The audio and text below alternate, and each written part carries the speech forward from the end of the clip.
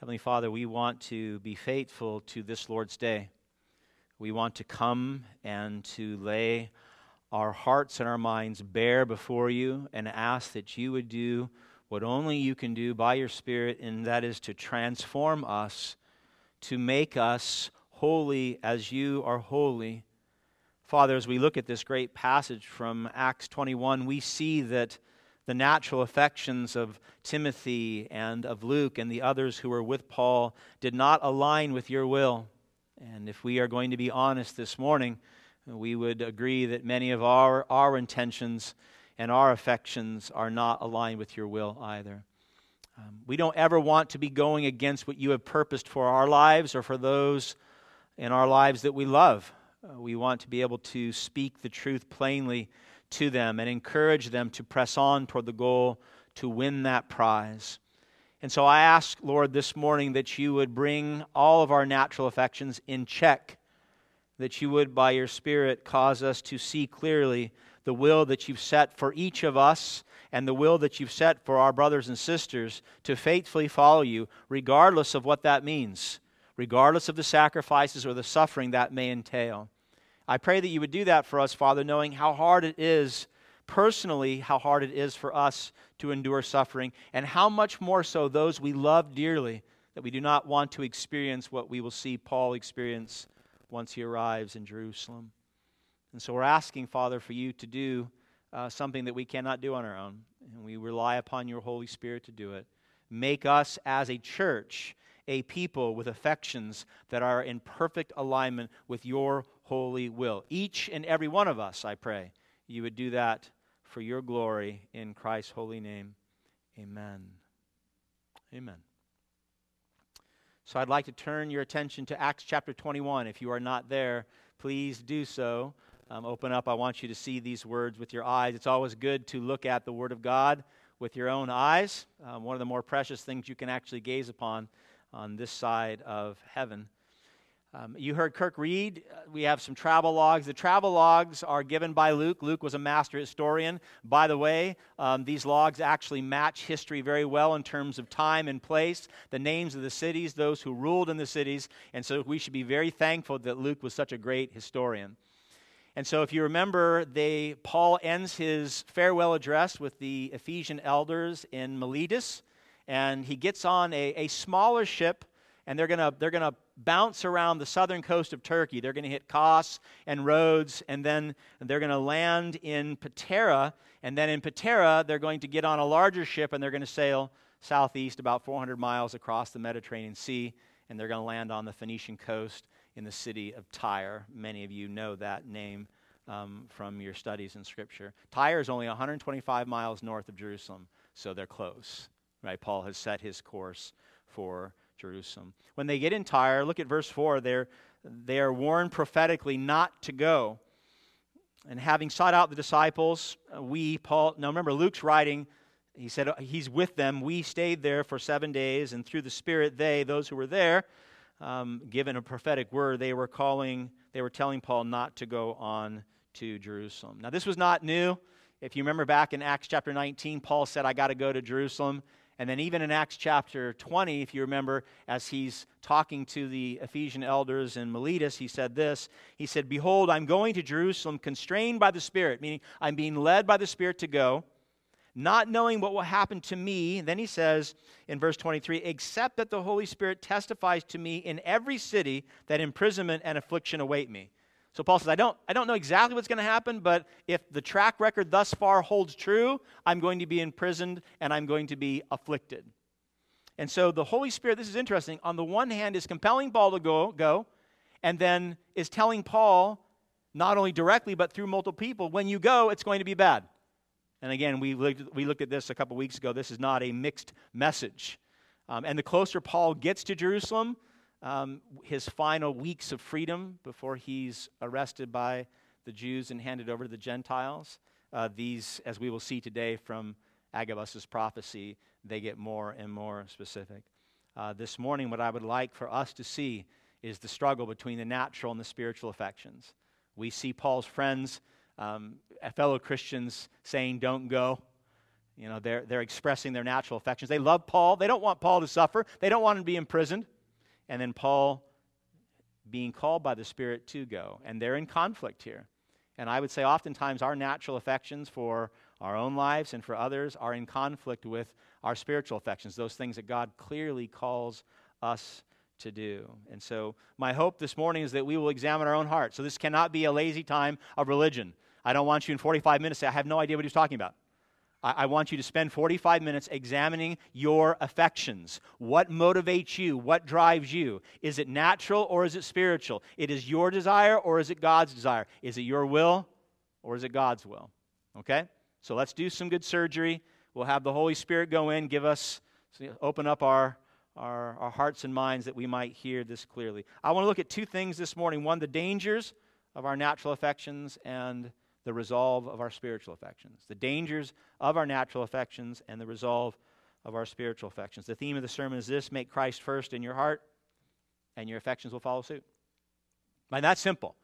Make Jesus Christ first in your heart. You want your affections, you want your natural affections and your spiritual affections to be the same? You should. Then make Christ first. Point number one, the dangers of our natural affections.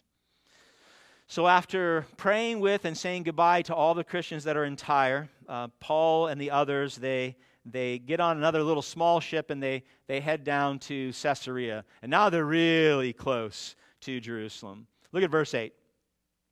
On the next day we departed and came to Caesarea, and we entered the house of Philip the evangelist, who was one of the 7, and stayed with him. He had 4 unmarried daughters who prophesied. Now, it's nice to hear from some of the characters we looked at earlier, isn't it? You say, I remember Philip. Philip was, if you remember back in Acts chapter 6, we were first introduced to him. He was one of the 7 that was charged by the church in Jerusalem to meet the needs of the Hellenistic widows, to serve the tables, right? And if you believe that passage taught to deacons, he was one of the first 7 deacons in the church. It's a glorious thought. But we also know him as the great evangelist, right? He's the first one to, after the martyrdom of Stephen, he breaks beyond the walls of Jerusalem. He goes and he shares the gospel with the Samaritans. Remember that? And then Peter joins later and the Holy Spirit's poured out. And of course, we know the great story of Philip sharing the gospel with the Ethiopian eunuch and then the baptism that followed immediately after that. And so we have this great understanding of Philip. So he arrives there and he stays with Philip. Why wouldn't you want to stay with Philip? I imagine Caesarea had become Philip's home. We know that actually from the end of Acts chapter 7, he lands there. He has 4 daughters who have the gift of prophecy. Lots of speculation on why Luke tells us that. I couldn't render exactly why, so I'm just going to leave it. They had the gift of prophecy. They're not the ones who are going to tell Paul what's going to happen. Agabus is going to tell Paul what's going to happen when he lands in Jerusalem. And they say, Agabus, I remember Agabus too. Agabus back in Acts chapter 11 talked about the famine that was going to come upon Jerusalem and the need for an offering. And so these are characters that we're revisiting and we're being refamiliarized with. So look at verse 10. Agabus comes to Paul. Paul's in Caesarea, and he's going to speak a word of God to him. Verse 10. While we were staying for many days, a prophet named Agabus came down from Judea, and coming to us, he took Paul's belt and bound his own hands and feet. So he takes the belt or the sash that would wrap Paul's outer garment. He takes it off Paul, and he wraps his own hands and feet. So he's going to give him a word in Old Testament fashion, right? In the Old Testament, we had prophets. You remember in Jeremiah chapter 13, do you remember the loincloth that was buried? And that loincloth represented the fact that Israel and Judah did not cling to Christ, did not cling to God, but instead to their own gods. And then, of course, we know Ezekiel chapter 4, 430 days on one side and then on the next. And he spent that revealing the punishment that would come upon Israel and Judah for their idolatry. So Agabus is going to give us an Old Testament type prophecy. Look at the latter part of verse 11. Takes Paul's belt, binds his hands and feet, his own hands and feet, not Paul's. And then he says in verse 11, thus says the Holy Spirit. So this is truly Old Testament prophetic word. Thus saith the word of God, right? Agabus has a word for him. This is how the Jews at Jerusalem will bind the man who owns this belt, of course that's Paul, and deliver him into the hands of the Gentiles. In other words, just as Jesus went to Jerusalem and was arrested by the Jews and handed over to the Gentiles, and certainly they're thinking this same theme, Agabus reveals that this will be the fate for Paul. Now, Agabus doesn't go so far as to say, and you're going to be executed too. He doesn't tell him that he's going to perish. But certainly, Paul was thinking that, and all of his friends, Timothy, Luke, and the other 6 that were with him, were thinking that. So going to Jerusalem was a life-threatening endeavor. This was no small matter. He wasn't just bringing the offering to help the famine relief. This was a dangerous thing for Paul to do. Now, I want you to understand that the word was given by Agabus to Paul to encourage Paul, not to discourage him. And it was to encourage him in 2 ways. Number one, it was to give him an understanding of what was coming up, right? An expectation, a very realistic expectation of what was about to happen to him. My beloved, I think it's good for us to be wise about our futures. I really do. Especially in this day and age when the culture tells us that you can do and be anything you want to do and be. Right? And I'm not here to shatter your dreams, but realistic expectations are very, very good. In fact, we would call that wisdom, right? When you have unrealistic expectations and those expectations are dashed, those are times that lead to temptation and often great sin. We had a young lady that was here years ago, and she wanted to be married and have children by the time she was 25. It's a very noble thing. And then 26 came, and 27 came, and 30 came, and she was never married. She ended up leaving this church. She ended up going to isolation. She ended up living in sin as a result of her expectation being dashed. So instead of submitting to 1 Corinthians 7, where Paul says, in your singleness, use your singleness to serve your true husband, Jesus Christ, she turned the opposite, and she went the wrong way. Now, the Bible doesn't call us to be pessimistic, but what some have labeled, and I like this, optimistic realism. Optimistic realism. Realistic about what? Well, we live in a fallen world. You have no idea what tomorrow holds for you, good or bad. So we want to be realistic. We are fallen creatures living in a fallen world. So we're subject to the ebb and flow of that. And optimistic, listen, at the same time, because what? You're united with Christ. You are united with Christ, and therefore your today, your tomorrow, and your eternal future is perfectly secure in Him. So be realistic and be optimistic at the same time. If you're united with Christ, listen, then God who is sovereign, is your Father, and He is good. Amen? So the word was given to Paul to encourage him with this understanding. There was another aspect of the encouragement too, and I believe this probably brought even greater comfort than the previous, and that was that God would be with him. Right? So Agabus tells Paul, you're going to go to Jerusalem. Obviously, he's being led by the Holy Spirit. God in advance is telling him what's going to happen, and Paul is rightly surmising, that means God will be with me. And Paul knew better than most that if God was with him, then what? Who could be against him? Neither Jew nor Gentile. Paul was secure in the arms of God, and therefore he could go with great courage and great excitement. So Agabus' prophecy encouraged Paul to press on, but Timothy and Luke and the 6 other traveling companions and all those who were gathered there in Caesarea, they don't hear the word the same way. Look at verse 12. When we, Luke and the others, when we heard this, the prophecy from Agabus, we and the people there urged him not to go up to Jerusalem. Now that's a mixed message, right? That's confusion in hearing the word of God. Paul hears it and he's comforted and he's encouraged to press on. They hear it and they say, you shouldn't go. Well, they both can't be right. Now can they? One is God's will, another is not.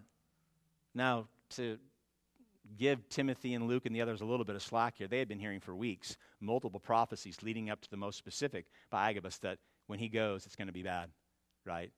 For all intents and purposes, these seemed like warnings not to go, right? You're going to go, you're going to be arrested, you're going to be handed over to the Gentiles. We know what happened when Christ did that. So you shouldn't go, Paul. And it was, now listen, my beloved, it was too much for them to bear. They loved Paul so much.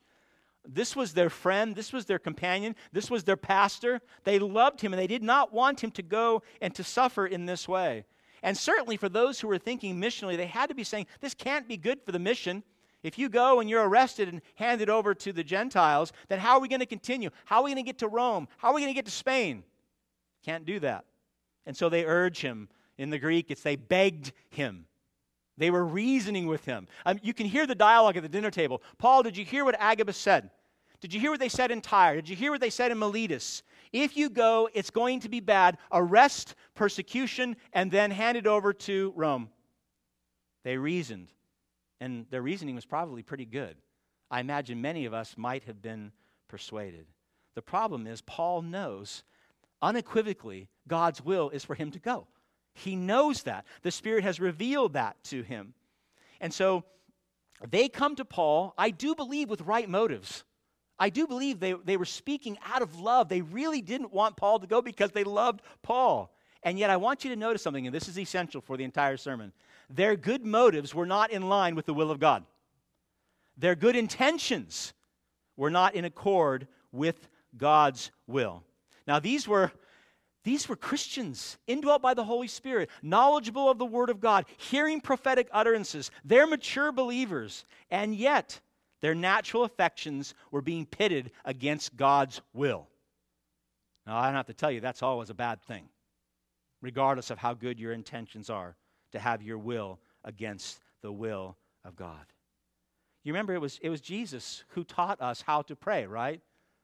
Our Father who art in heaven, hallowed be thy name. Say it with me. Thy kingdom come, thy will be done. Jesus taught us how to pray like that. And as Jesus prepared to make his way to Jerusalem, to be arrested by the Jews and handed over to the Gentiles, you remember it was Peter who had a very similar dialogue with our Lord and Savior. Peter, the great apostle, one of Jesus' inner three, he was in the inner circle. He loved Jesus so much. When Jesus said what was going to happen to him, Peter said, you can't go, Lord. Peter let his natural affections get the best of him. Matthew 16. Jesus began to show his disciples that he must go to Jerusalem and suffer many things from the elders and chief priests and scribes and be killed on the third day and be raised. And then Peter now, this is out of love. If you've never read Matthew 16 in love, it's in love. Peter took him aside and began to rebuke him, saying, far be it for you, Lord, this shall never happen to you. I love you too much to have you go and be arrested and then persecuted and handed over to the Gentiles and be crucified? He knew what Jesus was talking about. Peter's intentions were good, but he was setting himself up against the will of God. In fact, we can argue this is probably one of the worst arguments in human history for mankind. Because had Jesus listened to Peter, we'd all perish. We'd all perish. But he loved him. I believe you would have said the same thing. I think I would have. I think I'd have said, no, Lord, you can't go. You can't go. You know what happens next. Verse 23, Matthew 16. Jesus turned and said to Peter, get behind me, Satan. You are a hindrance to me, for you are not setting your mind on the things of God, but on the things of man. Peter's natural affections, natural love for Jesus got the best of him. In other words, his heart and his mind were no longer on the things of God, but on what? On the things of Peter.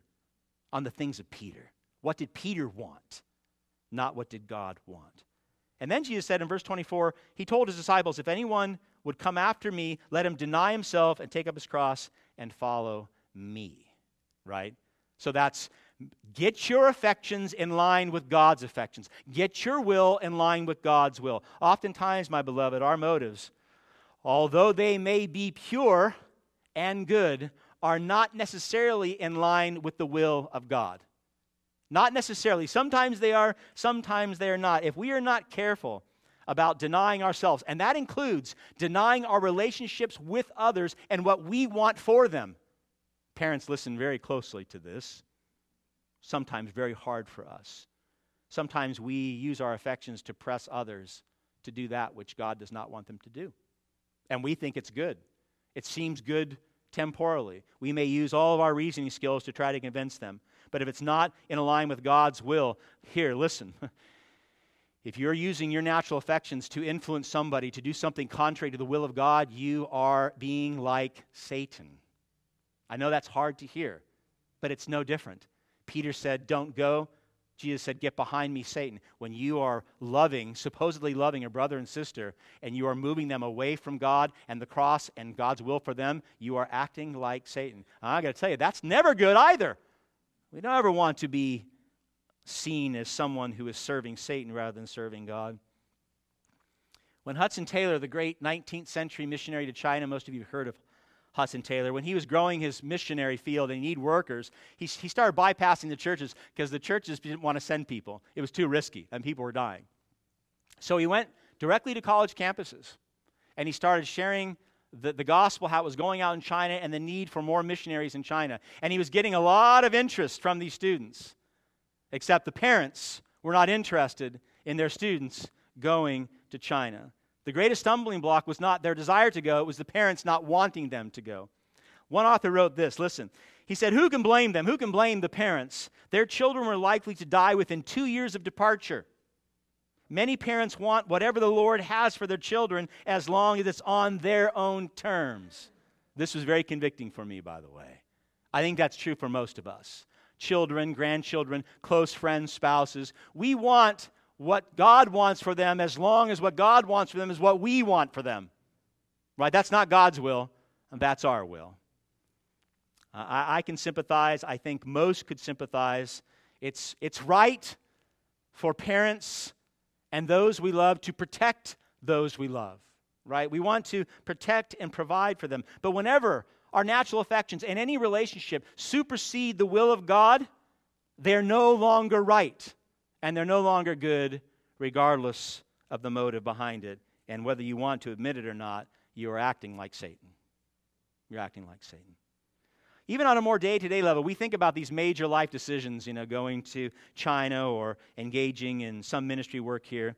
It is not uncommon for Christians, when relating to other Christians, to work against the very clearly revealed Word of God. Now, we don't have Agabuses here today giving us a word. We have the Word of God giving us a word. So we don't have to question these things.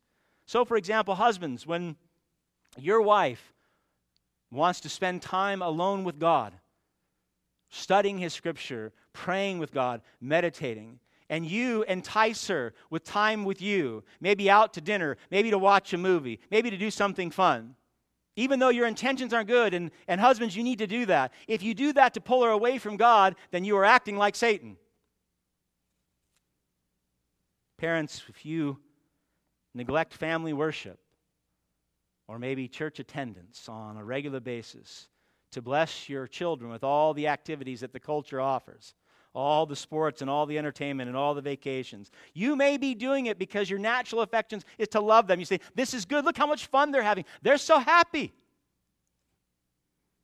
But if your natural affections are superseding God's will for them to be trained up in the faith, to become disciples of Jesus Christ, then even with your own children, you're acting like Satan. When you hear that a brother in Christ who may not be very well-to-do is going to give a generous offering to the church or to a ministry that he's been praying for, and you come along with some financial counsel, and you explain to him that he's not well-to-do and he needs to save his money for a rainy day, or maybe he takes some of that money and spend it on himself, whether you believe it or not, if God desires him to give that gift, you are speaking to him as Satan would, withholding the blessing of honoring Christ. If you know someone that's in a difficult marriage, and as a friend or as a parent, you encourage them to flee the marriage, because that's what we do in our culture, because you want to be happy.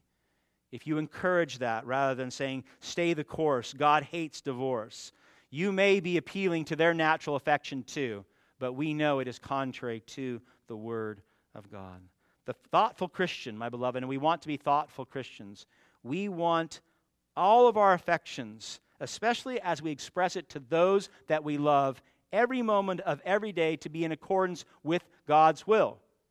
So whether or not we're packing our bags to go to China or talking about life in the context of the local church, God's will, not our own personal natural affections, good or bad, must be sought and submitted to above all else. above all else, which means we have to be contemplating those things and asking. I mean, really asking in prayer and through the Word, is this really what's best for them? Should I be saying this to them? Will they respond in such a way that actually may cause them to turn away from following Christ? That's not a good thing. We want our natural affections to be in line with God's will for three simple reasons. One, you don't want to act like Satan. Well, that's never good. Some of the sharpest words that came out of Jesus' mouth to any of the disciples was that, get behind thee, Satan. Number two, for their sake, right? We want our brothers and sisters following and submitting to the Holy Spirit and doing what Christ wants them to do, even if you don't want them to do it. And lastly, I think most importantly, for God's sake, right? Every believer, every moment of every day doing what pleases God most should be our desire for ourselves and those that we say we love, if we really love them, and we love them all the way to the cross of Christ. All right, so first, I pray you see that our natural affections for others, even when well-intentioned, will not always be in line with God's will, not most pleasing to God. We must guard our hearts and keep our natural affections in submission to God, especially with those we love dearly. Especially with those we love dearly. So the question is, and the last point, how do we do this? I mean, my beloved, this is really, really hard. It's hard enough when you know what God has called you to do and you know there'll be suffering involved. It's hard enough. It's even harder, I would say much harder, when it's someone we love that's being called to do something that is hard.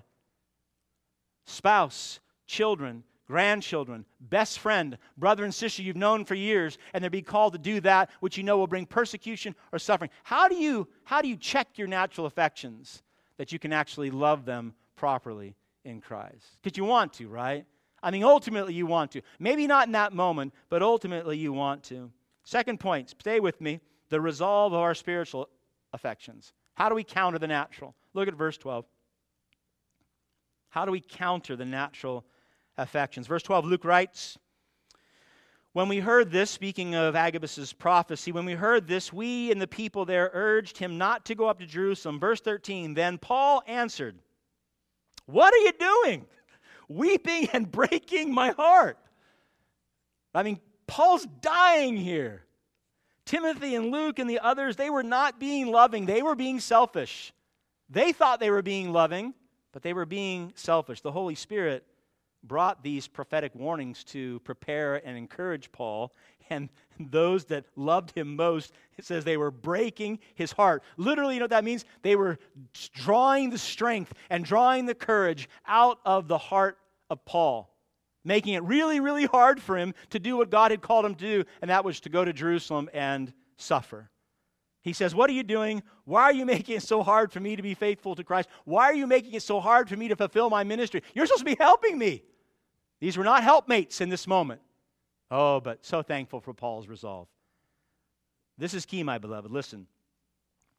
Not only can your natural affections, unchecked, be contrary to the will of God, which is always bad, they may cause those you love who also love the Lord to stumble.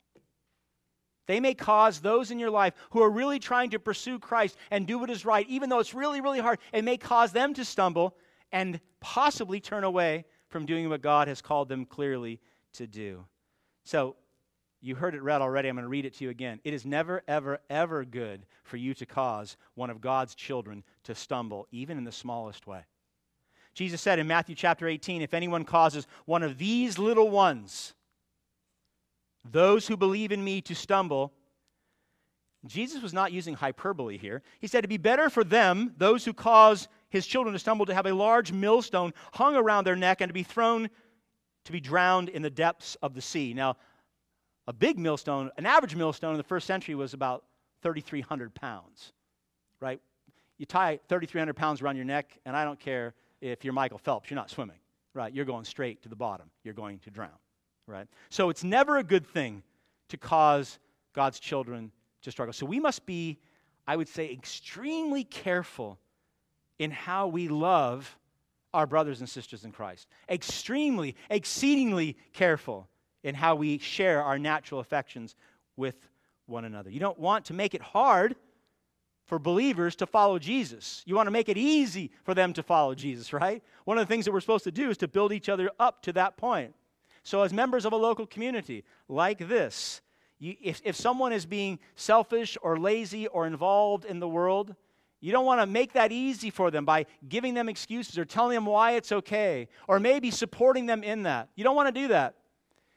And you don't want to not know them well enough to know when you need to help them align their lives with Christ. And I think that's probably the greater issue we have today. I don't want to spend a lot of time on this. It's not so much our natural affections are too much and we deter people from following Christ. The natural affections are not there. So we say nothing because ultimately we really don't care. I mean, we care, but we really don't care because the affections are not there. The Bible teaches, listen, that every Christian is placed in a local community just like this to build each other up. Right? To what? To the full stature, the full measure of Jesus Christ. Paul said in Ephesians 4:15, we are to speak the truth in love to one another. We are to grow up in every way into Him who is the head, into Christ. Now that's truthful, loving speaking. Truthful words, which sometimes are hard words. So what should those with Paul who loved him should have been saying to Paul out of love? What should their spiritual affections communicated to Paul? It wouldn't have been, don't go, brother. It would have been something like this. This is amazing. God has a plan for you. He's purposed you to go and be persecuted for the sake of Christ. Press on, brother. Go, brother. We will pray for you, brother. We'll be with you, brother. That's what they should have said. Not, don't go. We are to speak these words to one another as well. All the time here in the context of the church. We are to encourage one another to serve and sacrifice for the sake of the gospel. Even that word today from the pulpit, we hear that and we go, yeah, sacrifice. I'm sacrificing right now. I'm here, I'm listening. I'm sacrificing. This is not sacrifice. If this is sacrifice, we're in big trouble. I'm in big trouble if this is sacrifice. Real service, real sacrifice, real pain, real suffering for the sake of the gospel. We encourage each other to that end for the sake of Christ. That's what they should have been saying to Paul, and that's what we should be saying to one another, rather than allowing our natural affections to get the best of us. And truth be told, I believe, my beloved, we don't speak the truth because we want to keep the peace. Right? We just don't want trouble. We don't want to rock the boat. We don't want to press or push, because if we do, they might receive it wrong. Then they'll come back against me, and I don't want that. I'm too busy in my life. We want to keep the peace, but that's not love. That's not love. Real love seeks what is best for our brothers and sisters according to God's will, not ours, and certainly not our emotional comfort. So when a brother, for example, in the church has no real life in the body except maybe gathering here for an hour or so because he has filled his life with his own affections, and you say nothing to him ever, Sunday after Sunday, week after week, your natural affections are getting the best of you because you don't want to displease or disrupt that brother. Or if you know a sister in Christ who's engaged in a perpetual sin, and you know that sin, and each week they make an excuse for that sin, and you talk to them about it, but they're okay with it. And you come to them and you say, you know what, God understands. Don't be too hard on yourself. That's your natural affections getting the best of you. The answer is repent immediately. Let me help you to that end, because sin always leads to death. Paul was not moved by their urging. Look at the latter part of verse 13. I mean, these are those verses you want to just grab onto and hold and say, Lord, I'm not like this. Give me this life. Make me like this. For I am ready not only to be imprisoned, but even to die in Jerusalem for the name of the Lord Jesus. Amen. Oh, amen, amen, amen. Paul saying enough. Don't talk to me anymore about this. Right? I'm ready to go to Jerusalem, God's city. This is the place of martyrs. It had been for the history of Israel. Remember what Jesus said when he approached the city in his final days. Matthew 23, he said, "Oh, Jerusalem, Jerusalem, the city that what? That kills the prophets and stones those who are sent to it," including Paul. Including Paul.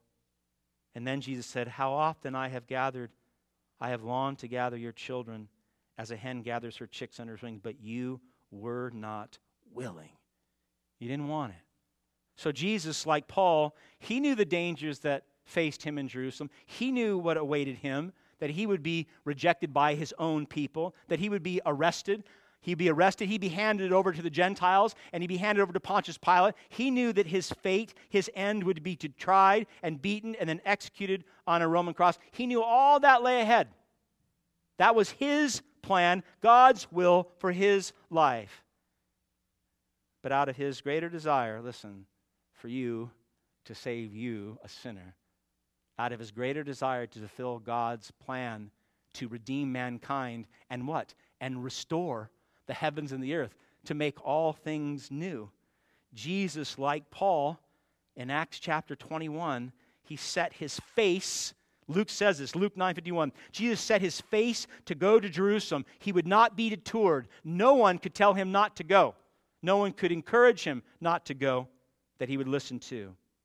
Now, I want you to remember something. Our Lord and Savior, we believe to be truly man and truly God. So every temptation not to go, Jesus knew too.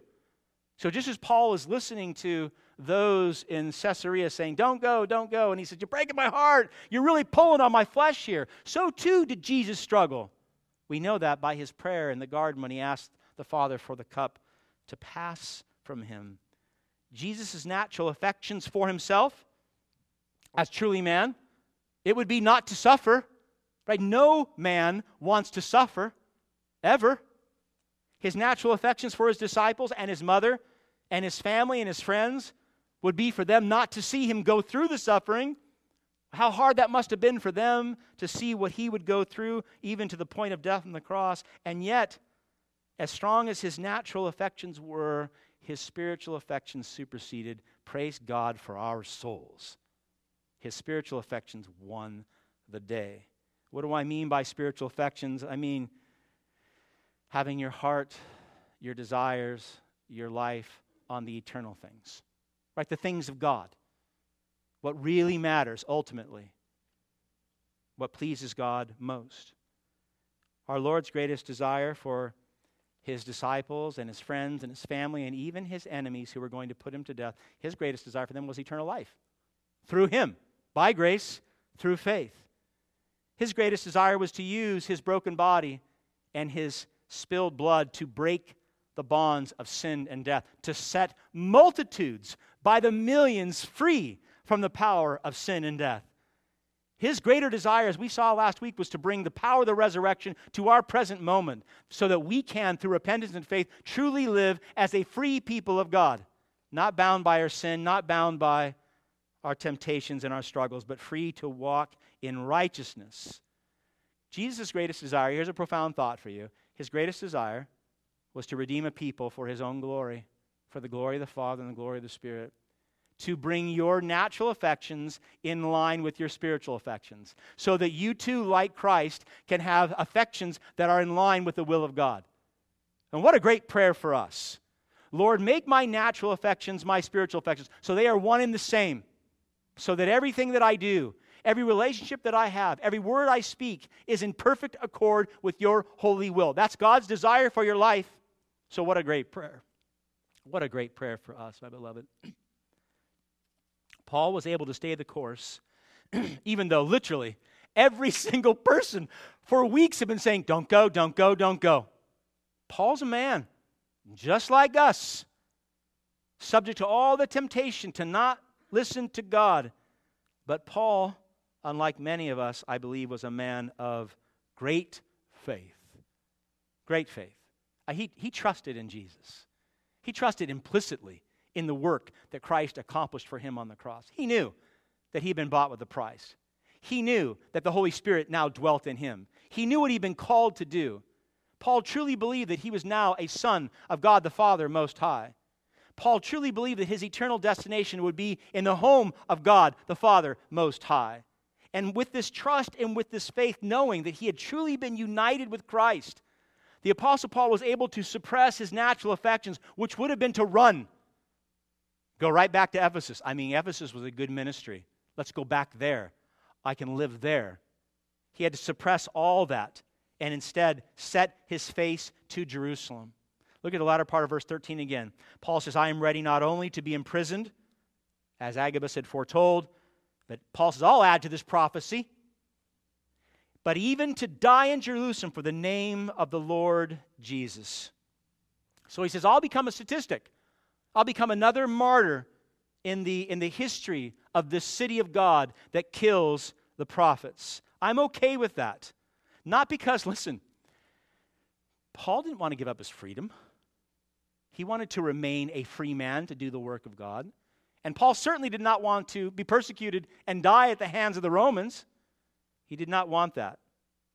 But he wanted more, above all else, to love and honor the name of Jesus. It's such a simple part, the latter part of verse 13. The name of the Lord Jesus he wanted to honor and love most because Jesus honored and loved him on the cross. See, Christ went to Jerusalem and he ascended the cross to honor Paul, to give Paul life. So Paul says, certainly now that I have eternal life and I've been bought with a price and I'm united with the Christ, I can go to Jerusalem. I can be arrested. I can be persecuted. And if I have to die for the sake of Christ, even on a cross myself, I will do that for the name of my Lord. Why? He is worthy. He is worthy.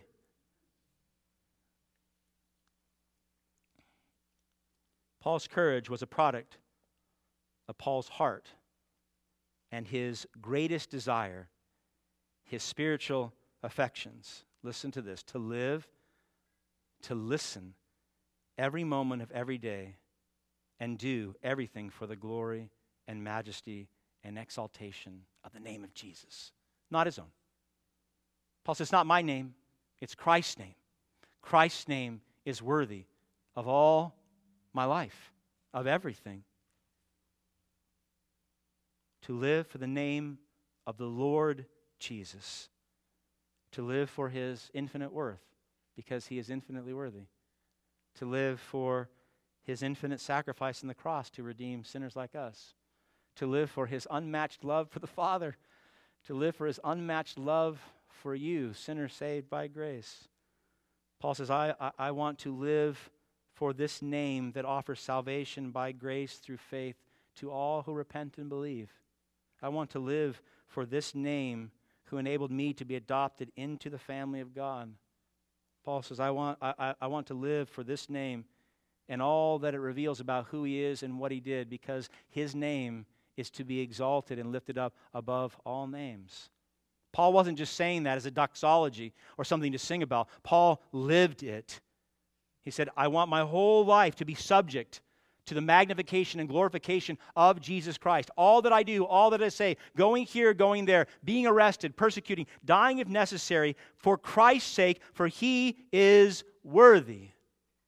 Oh, my beloved, you want radical transformation in your heart and mind? That's it. That's it. Make Christ first. Make Christ first. Look at verse 14.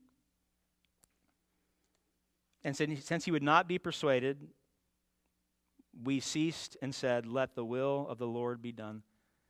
After these days, we got ready and went up to Jerusalem.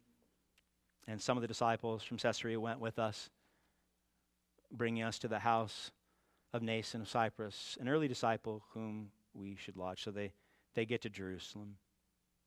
Did you notice the change of heart of those in Caesarea? Did you notice how they changed? They stopped badgering Paul. Paul was not going to be persuaded, but they come to the right place. They submit to the Holy Spirit's leading, and look what they said. Let the will of the Lord be done. That's where they should have started, and they wouldn't have broken Paul's heart. My beloved, this is where we want to begin and end in everything in our lives. Everything. Regardless of what your life is, what's going on in your life right now. You want the beginning and the end to be, thy will be done for me and for all those that I love. Whatever that looks like, Lord. Now that's a scary prayer, is it not? Whatever thy will, whatever your will is for my life, Lord, let it be done. Beginning to end, every affection of yours, every desire, every plan for you and for all those that you love, and maybe for those that you love most. seeking after, knowing, walking in, and then resting in the will of the Lord. You see, sometimes we seek after and we find, we say, oh, I'm not doing that. So we want to seek, we want to find, we want to walk in. And then as we're walking into the gates of Jerusalem, and we know pain and suffering will come, we must remember who had gone before us. That it was Jesus Christ who entered those gates and then suffered on our behalf. Like the Apostle Paul, we too can go into the most horrific circumstances. Whatever God is calling you to do, according to His Word, according to prayer, according to the body of Christ, encouraging to that end, you can do it. You absolutely 100% can do it if it is His will. You can. God gives you that strength, not on your own, but through Christ. The power of the Holy Spirit dwells in you to live for Jesus' name, to live for His name, to put His kingdom and His purposes above your own. Again, these are not popular messages today, right? In our cultural moment, it's all about what we want to do. We want to do. In the kingdom of God, it's the other way around. It's what God desires most for you. So engaging in the ministries that may be inherently dangerous, using your gifts and talents as God has given you to bless your brothers and sisters in Christ, which means it may cost you time, it may cost you money, it may cost you heartache, right? Relationships are hard. These people were loving Paul and trying to love Paul, and he said, you're breaking my heart. We're going to make mistakes. That's okay, right? But we have to engage. We have to engage one another to this end, as Paul was to them. That means truly loving and encouraging each other to do the same as Paul did, as Christ did. Not to live, listen, some typical soft American life of possession and entertainment, my beloved. I'm at it personally. Our life is just ridiculously soft. We had a chance this morning to pray for the Christian brothers and sisters in India who were persecuted last Sunday on Easter Sunday. And I was so convicted. Kirk said, we were here with a full church in the blessing of this place, free to preach the gospel and receive the gospel, while our brothers and sisters on that same day were being put to death. Because it's easy, we don't want to slide into that, right? We want to live for the name of Jesus. We want to engage in the ministry. We want to do the work, regardless of the costs. You will be, my beloved, and you already know this, you will be most blessed if you do, if you truly live for Jesus' name in all that you do.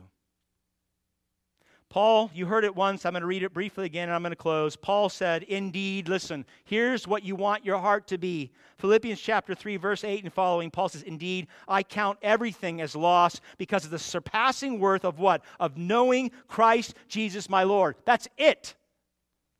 Paul got it. The most important thing to Paul was knowing Christ Jesus as Lord. Not knowing about, but knowing Him intimately and personally. Loving Him and being loved by Him. That's it, my beloved. Can you say that? Can you say, I count everything as lost because of the surpassing worth of knowing Christ Jesus? If so, you'll go to Jerusalem.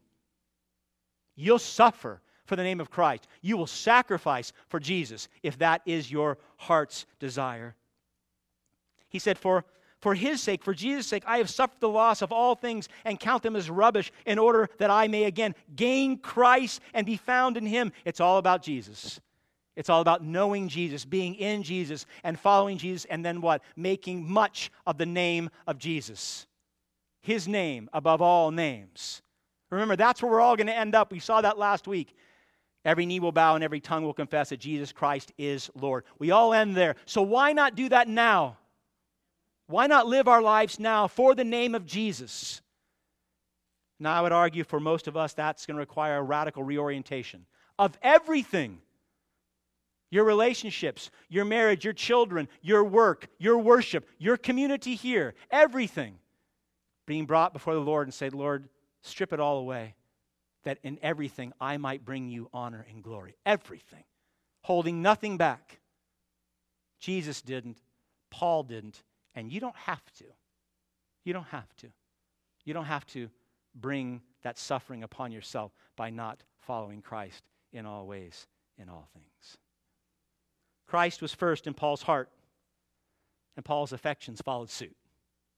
Christ was first in Paul's heart, and his affections followed suit. Make Christ first in your heart, and your life will be the same. Not easy, difficult, but worth it, because you will live a life worthy of the calling. You will live a life that's pleasing in God's eyes. Amen? Let's pray.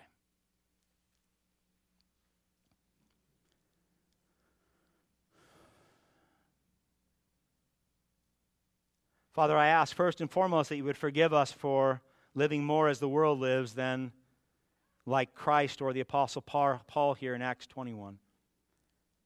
I think that most of us feel like we've been swallowed up by this world. Our natural affections rule the day in how we work and how we play and how we relate, and even how we dissuade others from pursuing Christ faithfully. Maybe, Lord, it's a misplaced affection. Maybe it's a sense of guilt or conviction that we are not pursuing Christ, and so we want to make it easy as well for others. I pray, Lord, you would forgive us and instead replace here at this church, at this local body, with each and every one of us to say, as the Apostle Paul said, that we want to know Christ, that we are okay suffering for Christ, because to gain Him is to gain the world. I pray, Lord, that we would, by the power of your Spirit, check our natural affections, not only in how we live day to day, but certainly in how we relate to others. That we would be encouraged, Lord, by the great sacrifices made by Paul, and we would encourage others to the same. That we would ask hard questions like, how are you serving? How are you sacrificing? Where are you going? And we would do that in love, real love, Lord, not cheap love and not selfish love, but a love that desires for all that we know in Christ and outside of Christ to bring you honor and glory. Lord, bring that understanding to us today. Check the desires of our heart today, and then realign them with your will. I ask this for your glory ultimately and for the blessing of myself and my brothers and sisters here. In Christ's name, amen.